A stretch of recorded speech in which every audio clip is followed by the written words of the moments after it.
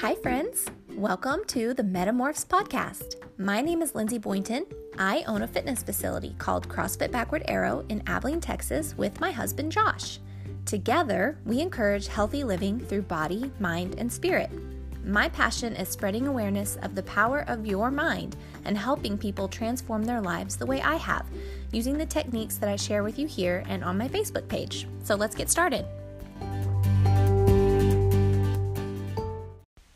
Today is International Day of Happiness, and I had no idea this existed. It just happened to be in my planner, and I thought, what an interesting holiday.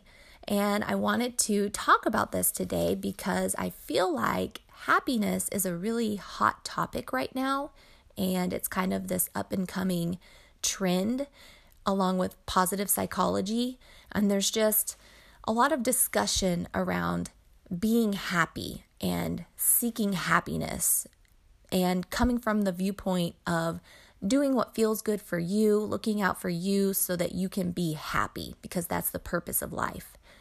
And I really struggle with this because, yes, the purpose of life is to feel fulfilled, but I wouldn't necessarily equate that with happiness all the time.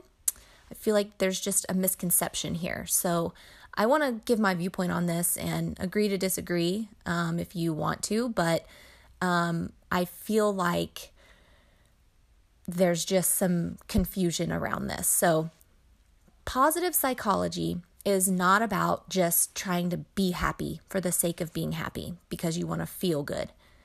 Happiness is a byproduct of finding meaning in your life and learning to direct your thoughts and reframing situations.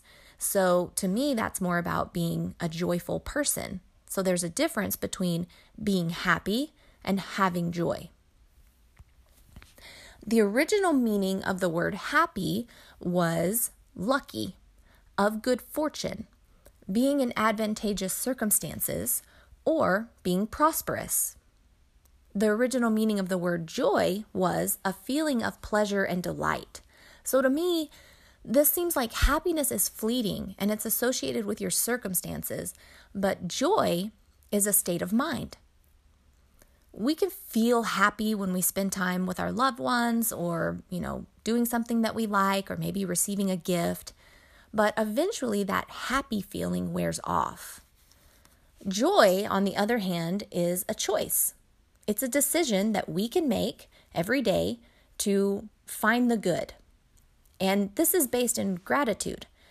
Joyfulness can be something we experience in all circumstances. But there's a catch, of course. It takes mental strength. So, if you've listened to any of my other podcasts, you probably have an idea where I'm going with this, but your mind is like a muscle. It requires practice, repetition, and purposeful training to improve and grow and change the way your brain works. So if you want to feel joy, you must choose to seek the good in every situation. And some things are going to be much, much harder than others. Finding joy in a rainy day is one thing, but finding joy amidst financial struggle, major loss, or a huge disappointment in your life, this is a whole other task. I think that's where hope comes in.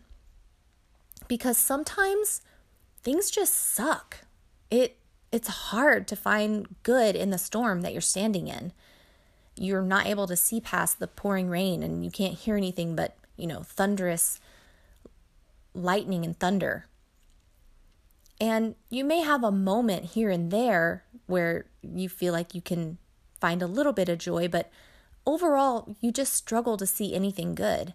And I can speak to this because I have experienced these seasons in my own life, and I've witnessed these seasons in the lives of people that I love. In those situations, we have to have hope. The faith that things can't be this bad forever.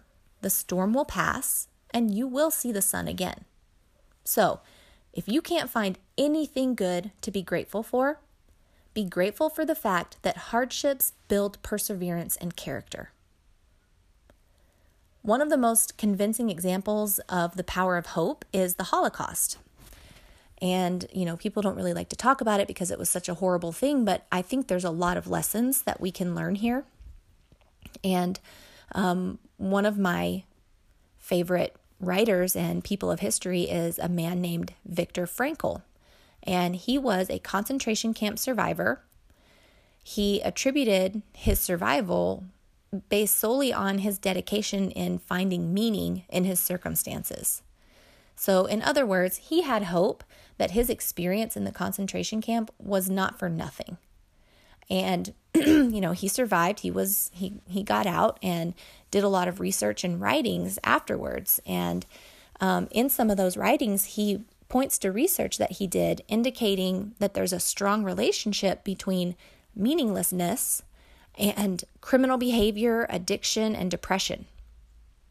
So he's arguing that without meaning, people will fill that void that they have inside themselves with self-indulgent pleasures like power, materialism, hatred, boredom, or neurotic obsessions and compulsions because they don't have any meaning. So they're trying to fill it with that stuff. So one of my favorite quotes from Viktor Frankl is this: "Don't watch your inner turmoil, but turn your gaze to what is waiting for you. What counts is not what lurks in the depths, but what waits in the future." And I love this. It's very eloquent. And I think in that he's just saying, don't worry about what's happening in this moment right now. Focus on what good can come of this. And that is the major difference between people who are successful in life and people who tend to have less success. They kind of let life rule them and their circumstances take over and they get buried instead of just pushing through and not quitting. That's pretty much the only difference. And that's based in research. So that's a topic for another day. But 2 important points that I want you to get out of this episode today. Number 1, you can choose to have joy. Number 2, it's going to take time to reprogram your brain for most of us. There are some people that were just born that way, or maybe their parents brought them up that way, and so it's easier for them. But for most of us, this takes a lot of discipline. It's not just going to happen because unfortunately, our brains are programmed to be aware of threats and danger and to be constantly scanning for it. I mean, it's how we survive this long. But if we want to have a joyful, fulfilling life, we can't let that be our normal. We have to teach ourselves to get out of those anxious patterns and learn to live a joyful life. And it's like, I don't know if you guys remember, swinging a bat for the first time or like driving a stick shift. You didn't just walk out there and get it right the first time.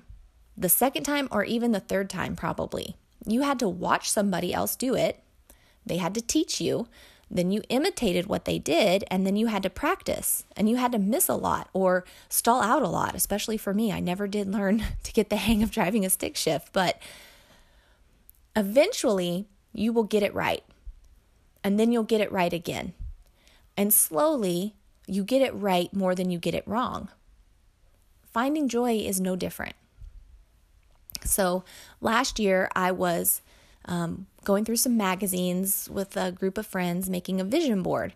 And I found this wonderful article that was talking about the Holocaust. And they had a quote that somebody found written on a cellar wall in a concentration camp.